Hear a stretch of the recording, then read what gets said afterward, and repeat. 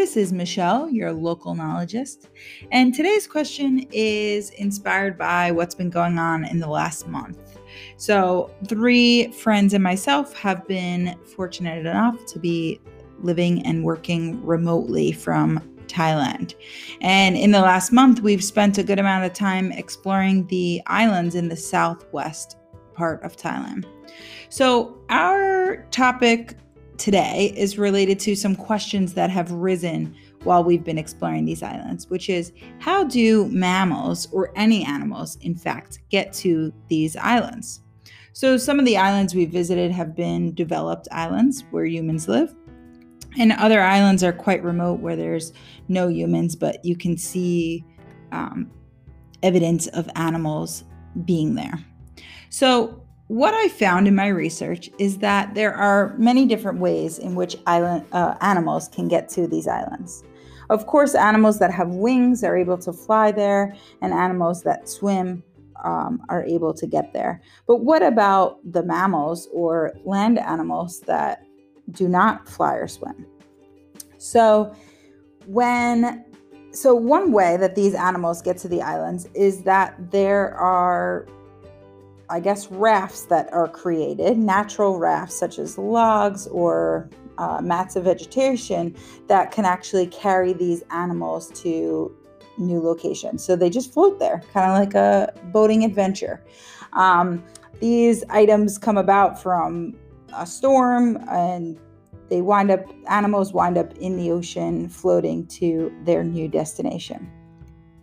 Plants and their seeds and animals such as spiders can actually catch the wind to move to these new locations, and then plants get buried in the soil, start to sprout, and then they exist and they live on these islands. And then there is recent studies that show that actually there can be these massive landslides that occur that could play a key role in how some of these animals have gotten to this island. So there is information that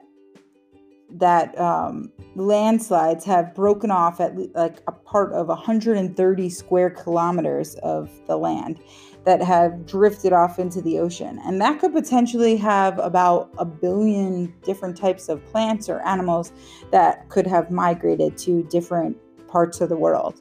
And that is how our diverse populations on these islands have played a role. What I found that was quite interesting about mammals in this research is that there are studies that show there is something called island rule.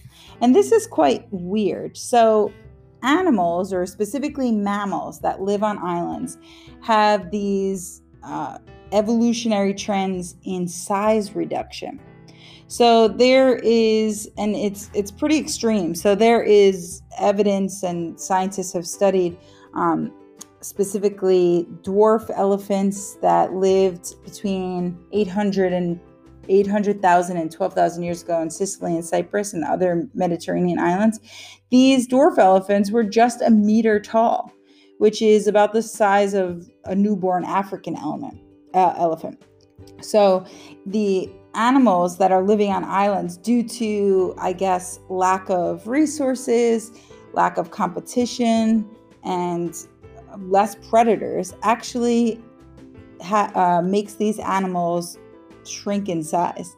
There is also the example of the Jersey red deer that lives on the island of Jersey, and these deer weighed about 36 kilograms as adults, and the mainland animals were about 200 kilograms in size. So not all these dwarf animals are extinct today. Some of them are still living, and there are examples of sloths living in Panama, as well as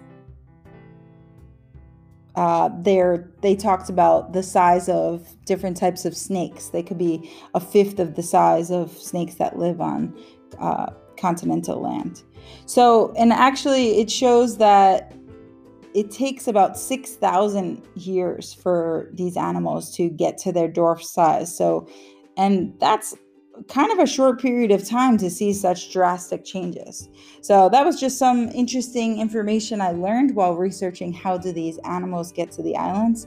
And that is it for today. So keep on learning.